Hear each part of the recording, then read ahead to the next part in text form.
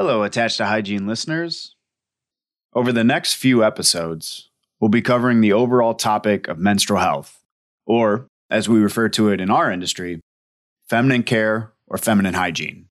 In these episodes, we'll be introducing you to various people and organizations involved in feminine care and menstrual health who offer a diverse set of opinions and perspectives on the topic.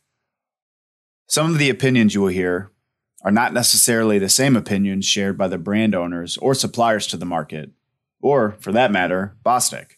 In addition, some of the language you will hear is a bit more direct than what you might hear from your average industry producer or supplier at a trade show, on a webinar, or on their website. However, we think these perspectives are incredibly important to share, as we all look for opportunity to grow and improve our offerings in the very important menstrual health market. So with that, we'll dive into the episode.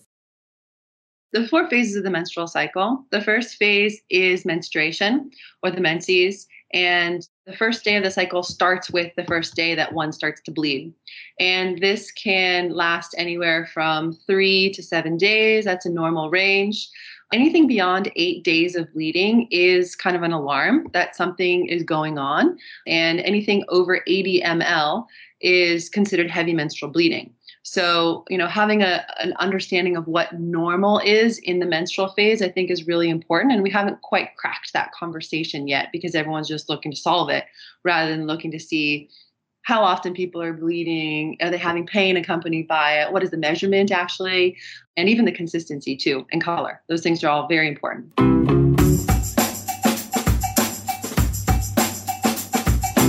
I'd like to start this episode by asking a few rhetorical questions. Have you ever heard the word menarche? Do you know what it means? What about the follicular phase or luteal phase? Do you know how long the average menstrual cycle lasts? Or the different needs of people throughout their cycle? All of this information is obviously important to know for anyone who menstruates, but it is also important for anyone who is designing and producing products for people who menstruate. Knowing the ins and outs of the menstrual cycle can help producers create products to support people throughout the entire cycle, not just during the menstruation phase. Luckily, Bostik is here to help. Welcome to Attached to Hygiene, the podcast that enables you to grow your knowledge and influence in the disposable hygiene industry. I'm your host, Jack Hughes, Global Digital Marketing Manager for Bostik's Disposable Hygiene Business Unit. On today's episode, we'll be covering the specifics of the menstrual cycle and menstrual health, so that together we can not only design and produce better period products, but also better support the users of your products for the other 22 to 25 days of their menstrual cycle. Joining me today to discuss some mega trends from the world of menstrual health is Danielle Kaiser. Welcome to the show, Danielle. Hi, Jack. I'm so happy to be here. Thanks for having me. We're very happy to have you, and I'm very excited about our conversation today. So to start, I'm not sure how many people in the industry know who you are, so I would like to start by having you introduce yourself and your background. Sure, absolutely. So my name is Danielle Kaiser. I'm originally from California, but I've been living abroad in Germany for the last 12 years. And my background is I studied politics and sociology, but my career has really been defined by working in nonprofit and public information campaigns and communications.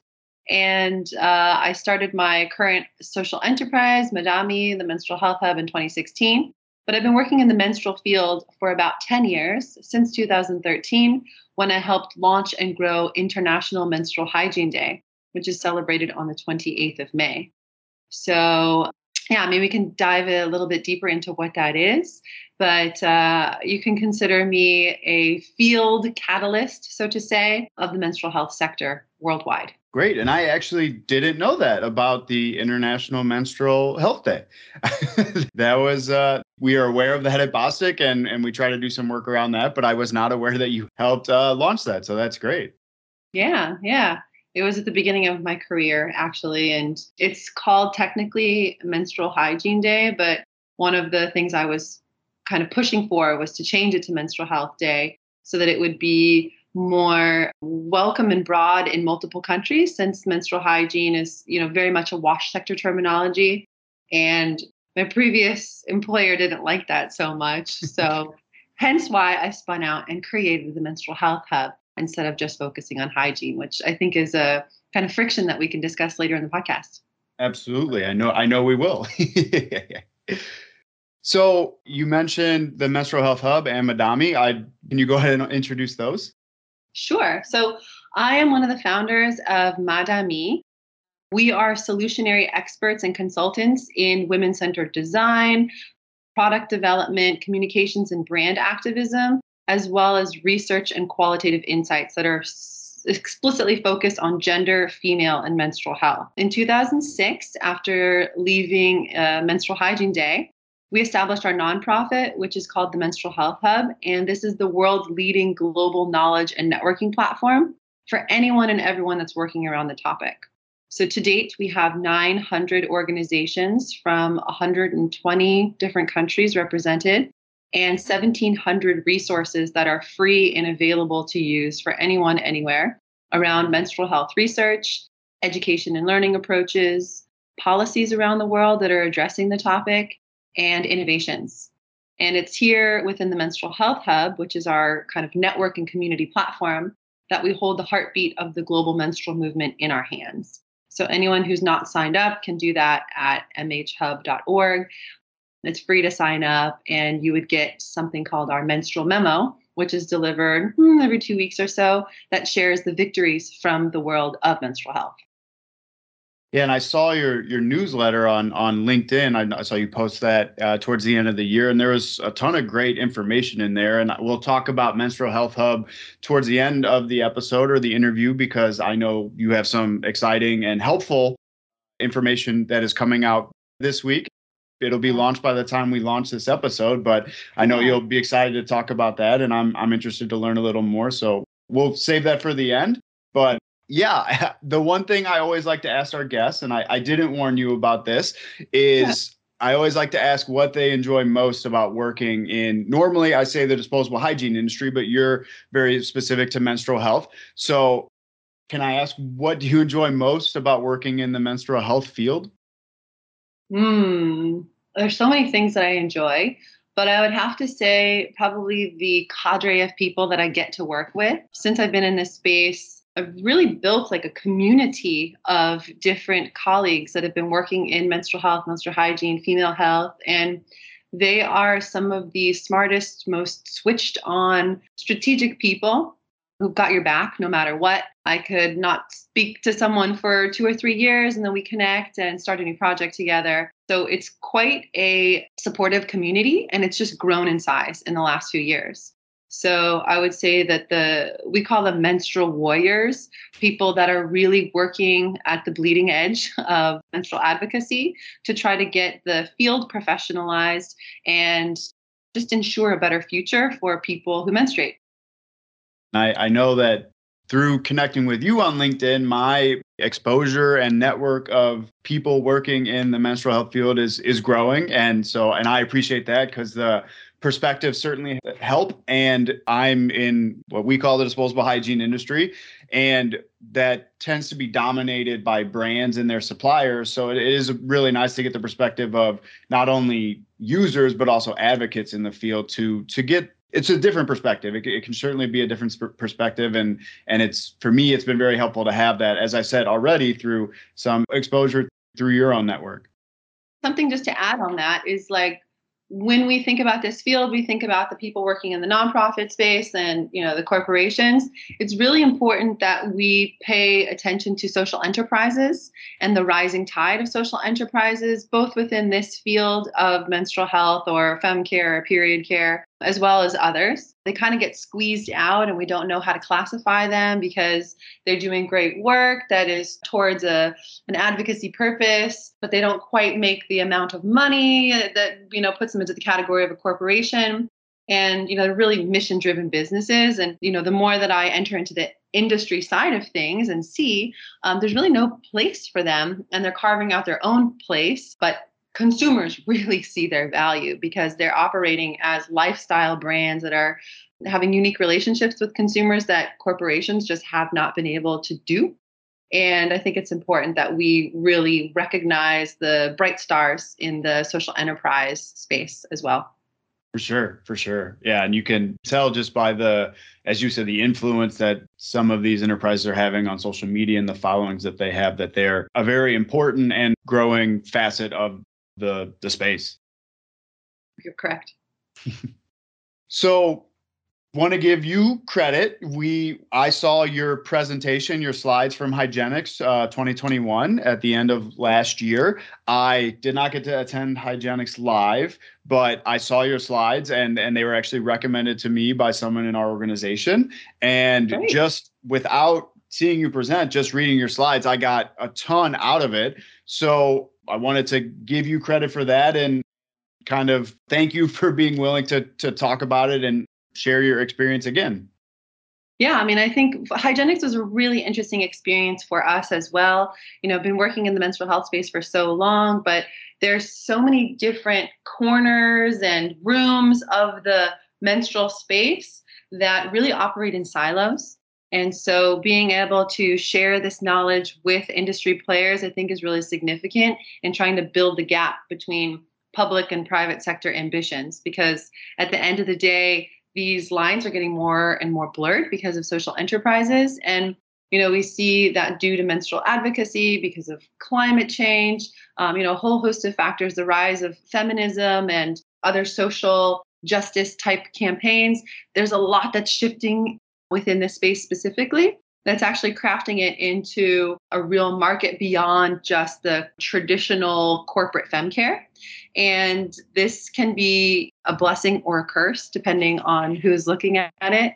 And so, the last thing we want is for anyone to be blindsided by these changes, but work with the ebbs and flows of these changes and get more involved with strategic partnerships and whatnot, so that their aims are not seen as completely out of touch or old fashioned.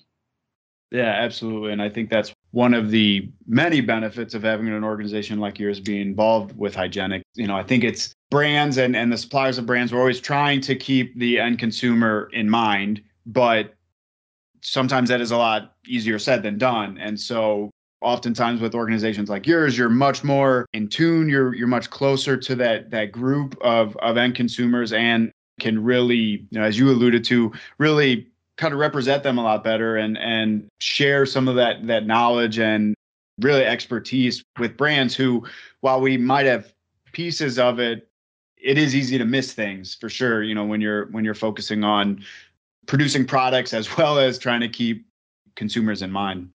Right. So one thing we mentioned from the beginning was using the use of the word or the phrase menstrual health or cycle health in some cases, as opposed to with what is common in disposable hygiene field, which is referring to it as menstrual hygiene. So can you talk about some of the importance of using that very specific terminology as opposed to the more common phrase in our industry? Yeah, absolutely. So this is all, very new and has evolved just in the last 5 years due to increased advocacy and participation in the space. But essentially, menstrual hygiene management, or MHM, as it is colloquially called, is a WASH sector terminology that was really referring to, from the get-go, creating toilets and conditions where girls were also being accommodated in schools, particularly in developing countries. And so this term menstrual hygiene management is still kind of known, but there's been a backlash in the last few years, because when we think about menstruation, yes, of course, there's a need to have basic needs met around hygienic management. But if we're really thinking about holistic interventions, we need to be thinking about menstruation as the first phase of a monthly cycle called the menstrual cycle, and menstrual health being the health of the person who's experiencing that menstruation and the other 3 phases of the cycle throughout the month and throughout their life cycle. So menarche, which is the first period, this happens around 11, 12, 13 years old for a young girl. And every month she will menstruate. Every 28 days on average. It's actually 29.3 now, but 21 to 35 days is absolutely in the normal range for a menstrual cycle. And throughout the course of this time, throughout the menstrual cycle, there's really, really, really interesting things that are going on in the female human body that most people don't know about, haven't been able to talk about because there hasn't been knowledge and information about it because of the insane social stigmatization of menstruation since time immemorial. And this is really quite tragic when you think about how fascinating the human body is and how much we're capable of, as reproductive beings, but also just as beings trying to chart and understand our own health. So, menstrual health, the definition as such, was only published in April of 2021, which is quite late in the game, considering how long women have been menstruating.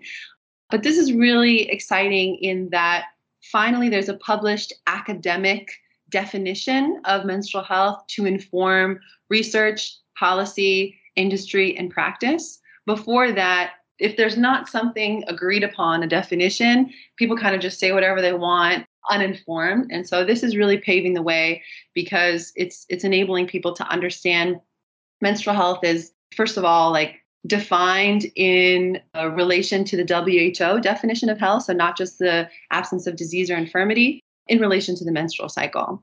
And what this does is this opens up conversations to talking about the menstrual cycle beyond the hygienic management of the period, but also talking about like conditions, dignity, irregularities, inclusion. There's so many places in the world where having a period is a sentence for being excluded, right? That they're not allowed to cook or they're not allowed to participate in daily life. And I think that this definition of menstrual health kind of brings together all of those various strands, whether they're market-based, whether they're community-based, and kind of puts it all into one solid way of understanding the topic. And I can share that with you and any listeners here so they can really wrap their heads around it because it's quite profound, I think. And we're already seeing just in the first 9 months of it being out there how much it's actually helping people on the ground to explain menstrual health from a non-technical way and really cover socio-cultural, environmental, biological factors as well. And I think one of the important things in the industry, we've talked about it on previous episodes of this, and it's talked about in conferences and meetings and stuff like that within the industry, within our industry, is really breaking the stigma. And obviously there are financial benefits to the industry if we can break that stigma, but there's obviously massive social benefits as well, which the UN talks about, and it's there's a couple that are covered by the UN that fall into the category of menstrual health and improved menstrual health. Yeah, but it's incredibly important, just as you said, for the dignity of roughly half the world's population that are going to experience menstruation at one point in their life or another.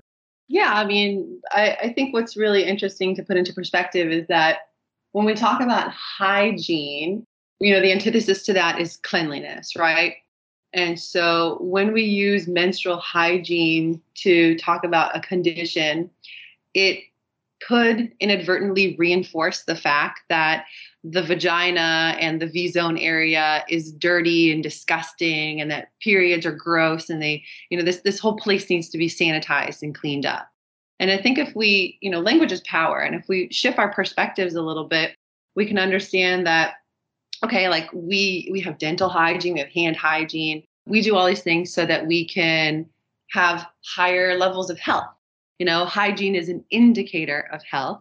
So instead of risking offending people, inadvertently reinforcing this taboo that we're really trying to break in 2022 and beyond, take it up a level and talk about health, talk about wellness. This is really what we're moving towards as, I think, like a social species, is that it's an ideal state. And whether it's mental health, menstrual health, all of these things really contribute in little ways and pieces to an overall wellness and well-being.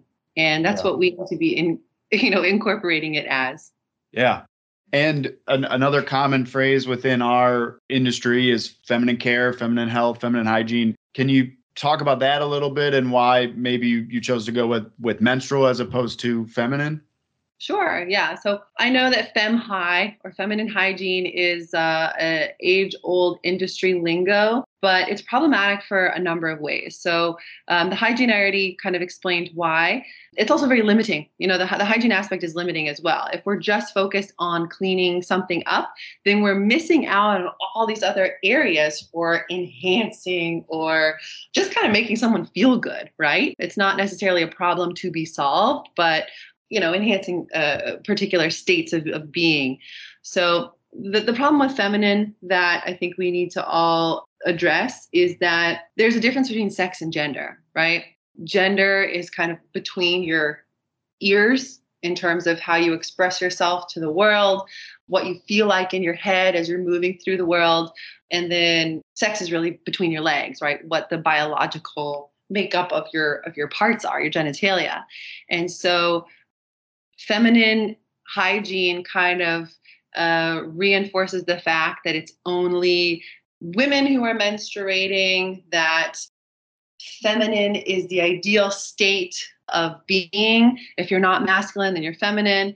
And I think regardless if women are super pro-feminist or super conservative or whatever their political disposition is, we're entering a world where women don't want to be feminized all the time. They don't want to be told what to wear or what to buy, or that this thing should be pink and pretty, and kind of choose for themselves, that they want to choose the black model of the car instead of the pink model of the car.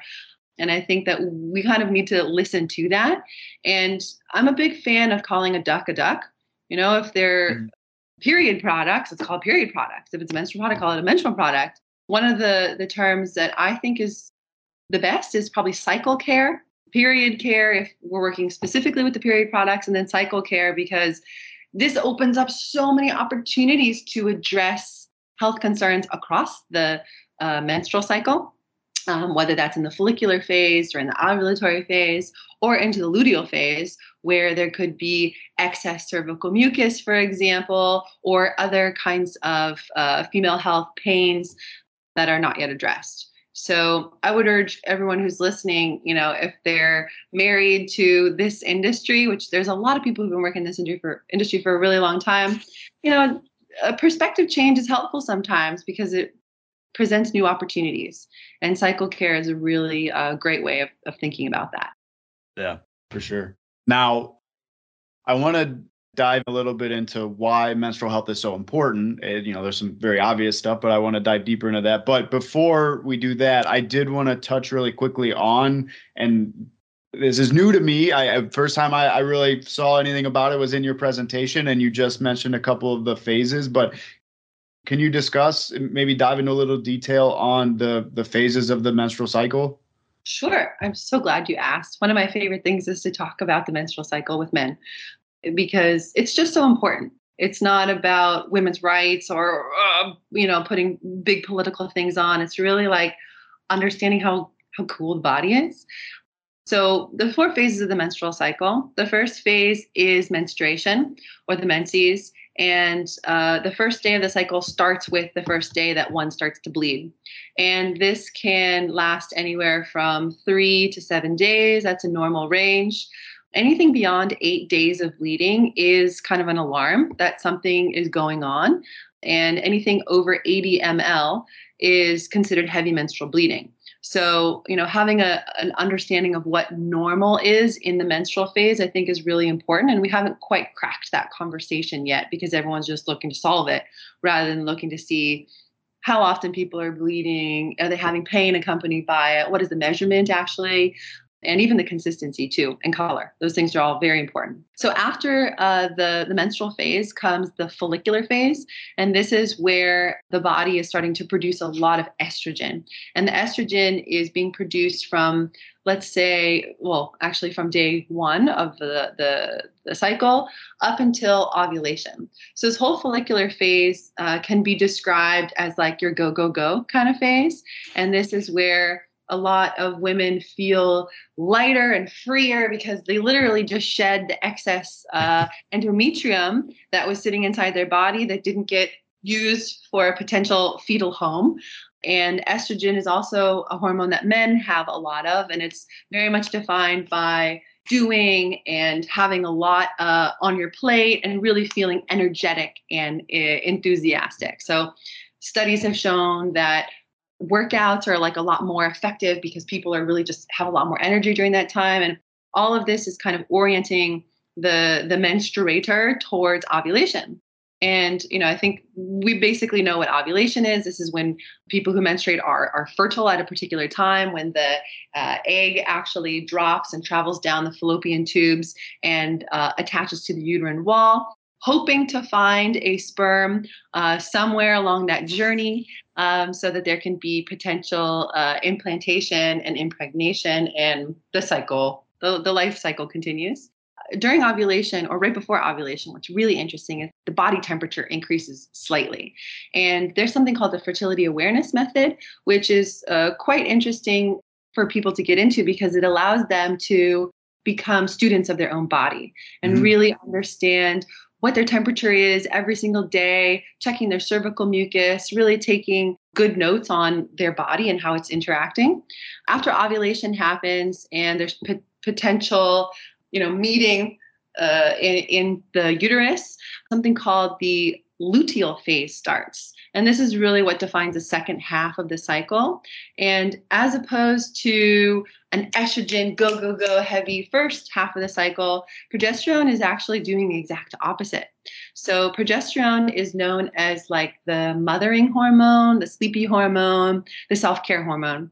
And instead of like go, go, go and do, do, do, it's kind of like, why don't you, take a night in and relax and recalibrate? And progesterone is really there to protect people in a way and enable them to take good care. So I always like to say during this phase, you should take care of yourself like you are your baby, because that's what progesterone would continue to do if a woman were to get pregnant. They produce progesterone, and this is what actually creates that beautiful thing inside the body, the baby. So during this phase, this is when, for a lot of women, this increase in progesterone can be very uncomfortable for some of them.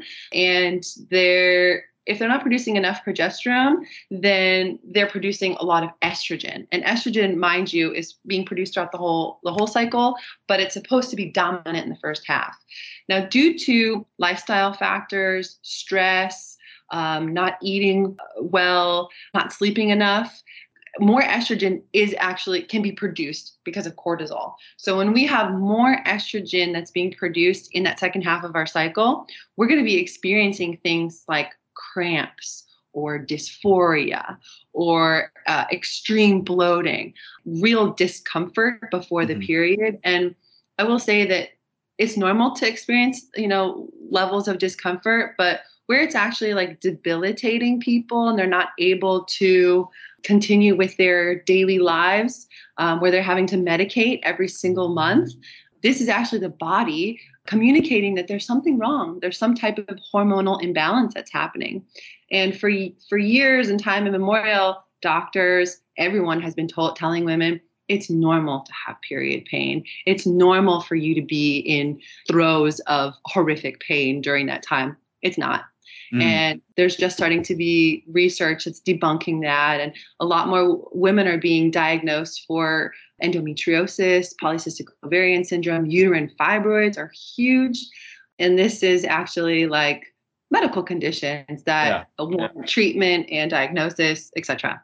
So towards the end of the luteal cycle, or towards the end of the luteal phase, the body eventually realizes, oh, we didn't find the sperm, this nice home that we've been building for the last 3 weeks. Oh, looks like we're not going to be able to use it. So the body kind of self-bulldozes in a way, and we see the hormone levels of progesterone and estrogen go down to their lowest point right before the period. So interesting to note is there's, a few other hormones that are in play here, but testosterone, which is prevalent around ovulation.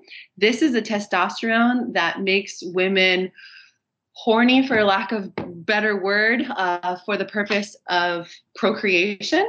But in the luteal phase, right before the period happens, there's another little spike of testosterone. And this is actually proven to be the only time in the cycle when women are naturally horny, because there's not really a possibility for implantation at that point biologically. Mm. So it's really interesting to, for couples and people who are sexually aware to take advantage of this great opportunity, because it's like actually the body saying, oh, whew, not fertile right now, but you can go ahead and have a good time, with protection and whatever contraceptive methods or choices are available to people. But when you study the menstrual cycle like this and really take like a curiosity to it, it can unlock so many doors just in terms of like your own knowledge. And wow, as a 35-year-old man, I had no idea about that. Or as a 65-year-old man, I had no idea. I wish I had known that so I could be more available to my daughters. It really helps people kind of understand that this is natural, it's normal, and it's actually quite cool. Yeah, it's very, very interesting. And I think after we had some discussions before this interview, and after those discussions, things just seemed very obvious. But I just didn't know about them. Yeah. My eyes were kind of open to stuff that I didn't know what the phases were. I didn't know what was involved in each of the phases. But when you have this knowledge as someone who can't experience it or isn't going to experience it, it makes things a whole lot clearer and kind of shed some light on things that maybe that just weren't as obvious before in relationships with my wife. And this is where it helps the most, I think, honestly, is just understanding like the difference between those two phases. Even if you were to break down the two phases, like follicular versus luteal phase, this is where it's like go versus more withdrawn and spending more time alone. I think a lot of women get called the B word, or she's hormonal right before her period. And you can't be the B word to someone if you're spending a lot of time alone, right? So I think that there's a respect and boundaries that come with the education and understanding that really revolve around self-care and wellness. Yeah. And I'm going to move ahead a little bit because it's very on topic with what we just discussed with the four phases, but there are obviously a lot of benefits that you alluded to outside of some of the just being aware of your cycle and your body. And if it's trying to tell you that something's not right, obviously there are major health implications there, but there are other benefits that we've talked about a little bit that people who menstruate can gain from just being aware of their cycle. And I was wondering if you could touch on some of those, because they're big. They're big in just kind of everyday health and living and family planning, things like that. So can you touch on some of those? Yeah, absolutely. So I think having like a solid understanding of menstrual health as a very young adolescent before the period comes, maybe not going into such detail that I just did, is really, really helpful for young girls. This is a very scary time. There's a lot of pressure on them. Their bodies are changing and growing, and just kind of locking in that knowledge with them at an early age, and having a parent, especially great if it's a male parent, that doesn't just say, talk to your mom about that stuff, or, go ask your mom. Really being there for them, I think, can do tremendous things that'll follow them their lifelong path forward. And in turn, being taught that the menstruation isn't dirty, and it's actually like a sign of being, becoming a woman and transitioning to an adult, can really do huge things to their confidence, right? And if we lock in senses of confidence with young girls at a young age, like, wow, imagine what kind of woman they're going to be at 24. If at 14 they learned all of this and there was really this eradication of this stigma, and it wasn't reinforced by members of their family, or, they became little advocates in and of themselves at school. That's not true. My mom told me that this and this happens, and I'm not going to believe you. Menstruation doesn't make us dirty. It makes me strong and powerful so that I can be a great mom one day, or whatever the case. I think also having awareness of the menstrual cycle, enables women to see there's a multitude of birth control options that are available to them. I think in this country and all around the world, particularly in Western countries, birth control is prescribed to young girls like as soon as they start menstruating, for regulating their periods, which is not true, because it doesn't regulate the period at all. It actually suppresses your hormones so that you don't ovulate and thus not have a real period. And it enables people to see that there are other options available besides hormonal birth control, which can be great options for people. But by and large, I think it's overprescribed as an option rather than actually learning to see what might work best for them, whether that's no option, condoms, used, when used correctly, have a 99% effective rate as well. And then other forms of birth control, which may not include hormones that can, mess with the whole system. And I think that this last piece around the contraceptive options is really important, because in this day and age, we're promoting more informed choice, like finding what's the best contraceptive option for you and your partner. We need to be having that same conversation about menstrual product options, where it's not just one thing, because you're 12 years old, you start with this pad. It's like, wow, look at this whole plethora of things that are available to us now. Maybe you're not ready for a menstrual cup now, but I'd like to show you what it's like. Or this is a menstrual disc, or these are period panties, or cotton versus, commercial, organic versus non-organic. I think that this kind of informed choice and being able to talk about the benefits and the risks of each enables people to make their own decisions, which at the core of it all is what gender equality is about, is that people are empowered to make their own decisions and choose the lives that they want for themselves.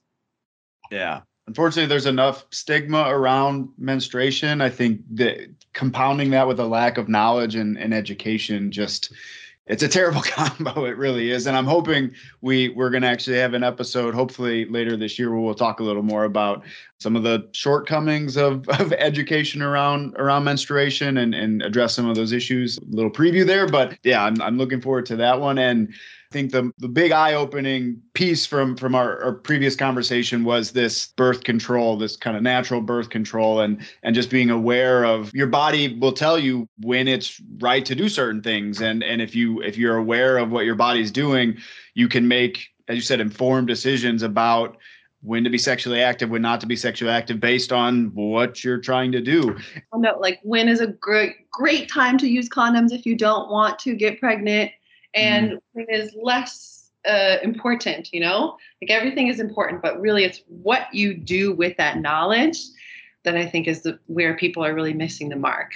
And I think as a society, we don't trust people to make their own decisions. And if we have more education, like quality education, then maybe there will be more trust in people to make the decisions, right? Yeah. Yeah. And I know for me in my, health classes in grade school and high school, I don't maybe this was discussed, but I don't remember it. And for me, it always seemed, obviously now I know it's not, but it always seemed like a crapshoot. Based on the way that unplanned pregnancy is talked about, it seems like it's unavoidable, and it's not. It's very avoidable, and you can plan for it with just a little knowledge of your cycle, like you said. And I think that was very eye-opening for me. Yeah. And I mean, it's as simple of a question as like, hey, what day are you on? Because that opens up a conversation. It's like, well, I'm on day 6 or I'm on day 26, and if you understand what that actually means, like day 6 is like very follicular, day 26 is very luteal. And as soon as you start attaching meaning to what those phases are, then it just helps with overall navigation. And that's eventually, I guess, the big point that I want to bring across is that the menstrual cycle is a compass, right? And sometimes the compass is broken, but sometimes it's like can be tuned to the elements, and you really know where you're going if it's used correctly. Yeah, I think it's like you said, if you're using it correctly, you're in tune with it. It's a great empowering tool. It's a great kind of self-awareness and health tool. And as you said, I mean, I think it's something that was never taught to me is, should I ask someone what day they're on? And, because there is this taboo around it, and it was secretive and whatnot, but it's a great tool to make responsible, healthy decisions, informed decisions. To do, right? We all want to make more responsible, healthy decisions. And so, yeah, I would dare people to have those conversations and see what comes of it. Right? Absolutely. Absolutely. All right. So, like I said, we jumped ahead a little bit, but I thought that was a really important point, and I thought our audience would get a lot out of that. So, I wanted to now kind of backtrack a little bit to the topic of menstrual health, and I think we've alluded to it a little bit with some of the things that you've mentioned, but an obvious question or a question with an obvious answer: why is menstrual health so important? It depends on who it's important for, right? So I think for this audience here, menstrual health is important because it's catalyzing new markets and driving this trend of menstrual health awareness is a higher educated middle class with more disposable income to spend on better choices for their bodies. So once they've kind of realized that the medical establishment has been minimizing their pain or ignoring their health concerns, like they're seeking and getting information from online platforms in new and different ways. And this is like kind of creating this menstrual education army that's destigmatizing the topic and teaching them this kind of cycle literacy, right? And this is important because it's helping to diagnose and detect these menstrual discomforts in a meaningful way. And this is important for overall health, right? It might prevent an early hysterectomy, or instead of waiting 7 years for a diagnosis of endometriosis, it's 2 or 3. And then that person isn't suffering every single month for years on end. Yeah. So I think with regards to data, menstrual health is really important because it's enabling people to have more personalized access to their self-care. And the data tracking is really helpful because it's going beyond the timing of the period to actually address symptoms experienced on the days throughout the cycle and between periods, which is giving them more tools and information for them to go to their doctors with. So usually the doctor's like, what's the first day of your last period? You can give that information in addition to, well, I also noticed these symptoms, consistently. My app is showing me that the last 4 months I was experiencing pain around, day 14 or 15. What could this be? And so I think the more educated consumers there are, the more they're seeking information from alternative sources and taking a more holistic approach to their health. And this in the end is increasing demand for more and better products to meet their needs. And, this isn't just happening across the menstrual cycle, but it's across their whole lives, both in their reproductive phase, but when they're getting closer to perimenopause or menopause, when the cycle stops completely.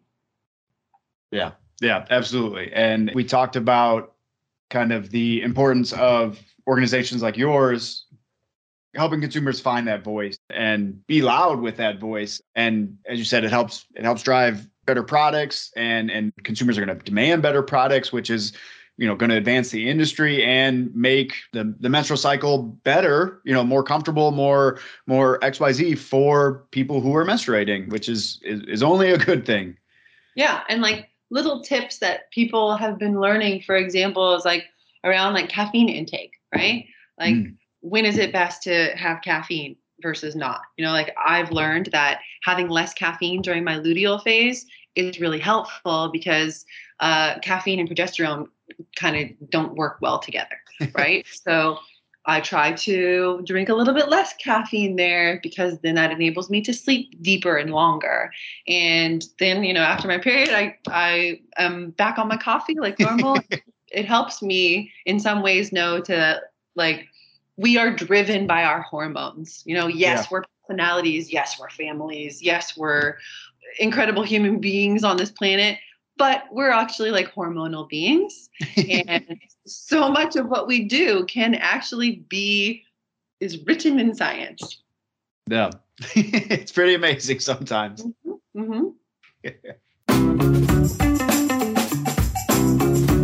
Thank you for listening to today's episode. If you haven't done so, I highly encourage all of you to sign up for our Attached to Hygiene newsletter. Every 2 weeks, we'll notify you of the release of our latest episode. In our last newsletter, we shared our updated sustainability glossary, which covers all sorts of terms relevant to sustainability in disposable hygiene. And we'll be sharing more exclusive content on sustainability and menstrual health in the coming weeks. So if you want to stay up to date on everything we know about industry topics like sustainability, absorbent core, menstrual health, and others, check out the link in the show notes to sign up for our Attached to Hygiene newsletter. Also, if you'd like to read Madami's Glossary for the Global Menstrual Movement or any other materials from the Menstrual Health Hub, we'll have a link to those in the show notes as well. Attached to Hygiene is brought to you by Bostic and is hosted by me, Jack Hughes. It is produced and edited by me with the help of Paul Andrews, Michelle Tonkovitz, Emery Chernus, and Nikki Ackerman at Green Onion Creative. Our theme music is by Jonathan Boyle. We'd also like to extend a special thank you to our guest this week, Danielle Kaiser. You can find Danielle on LinkedIn or email her directly at danielle@mhhub.org. Thank you for listening, and we'll see you next time.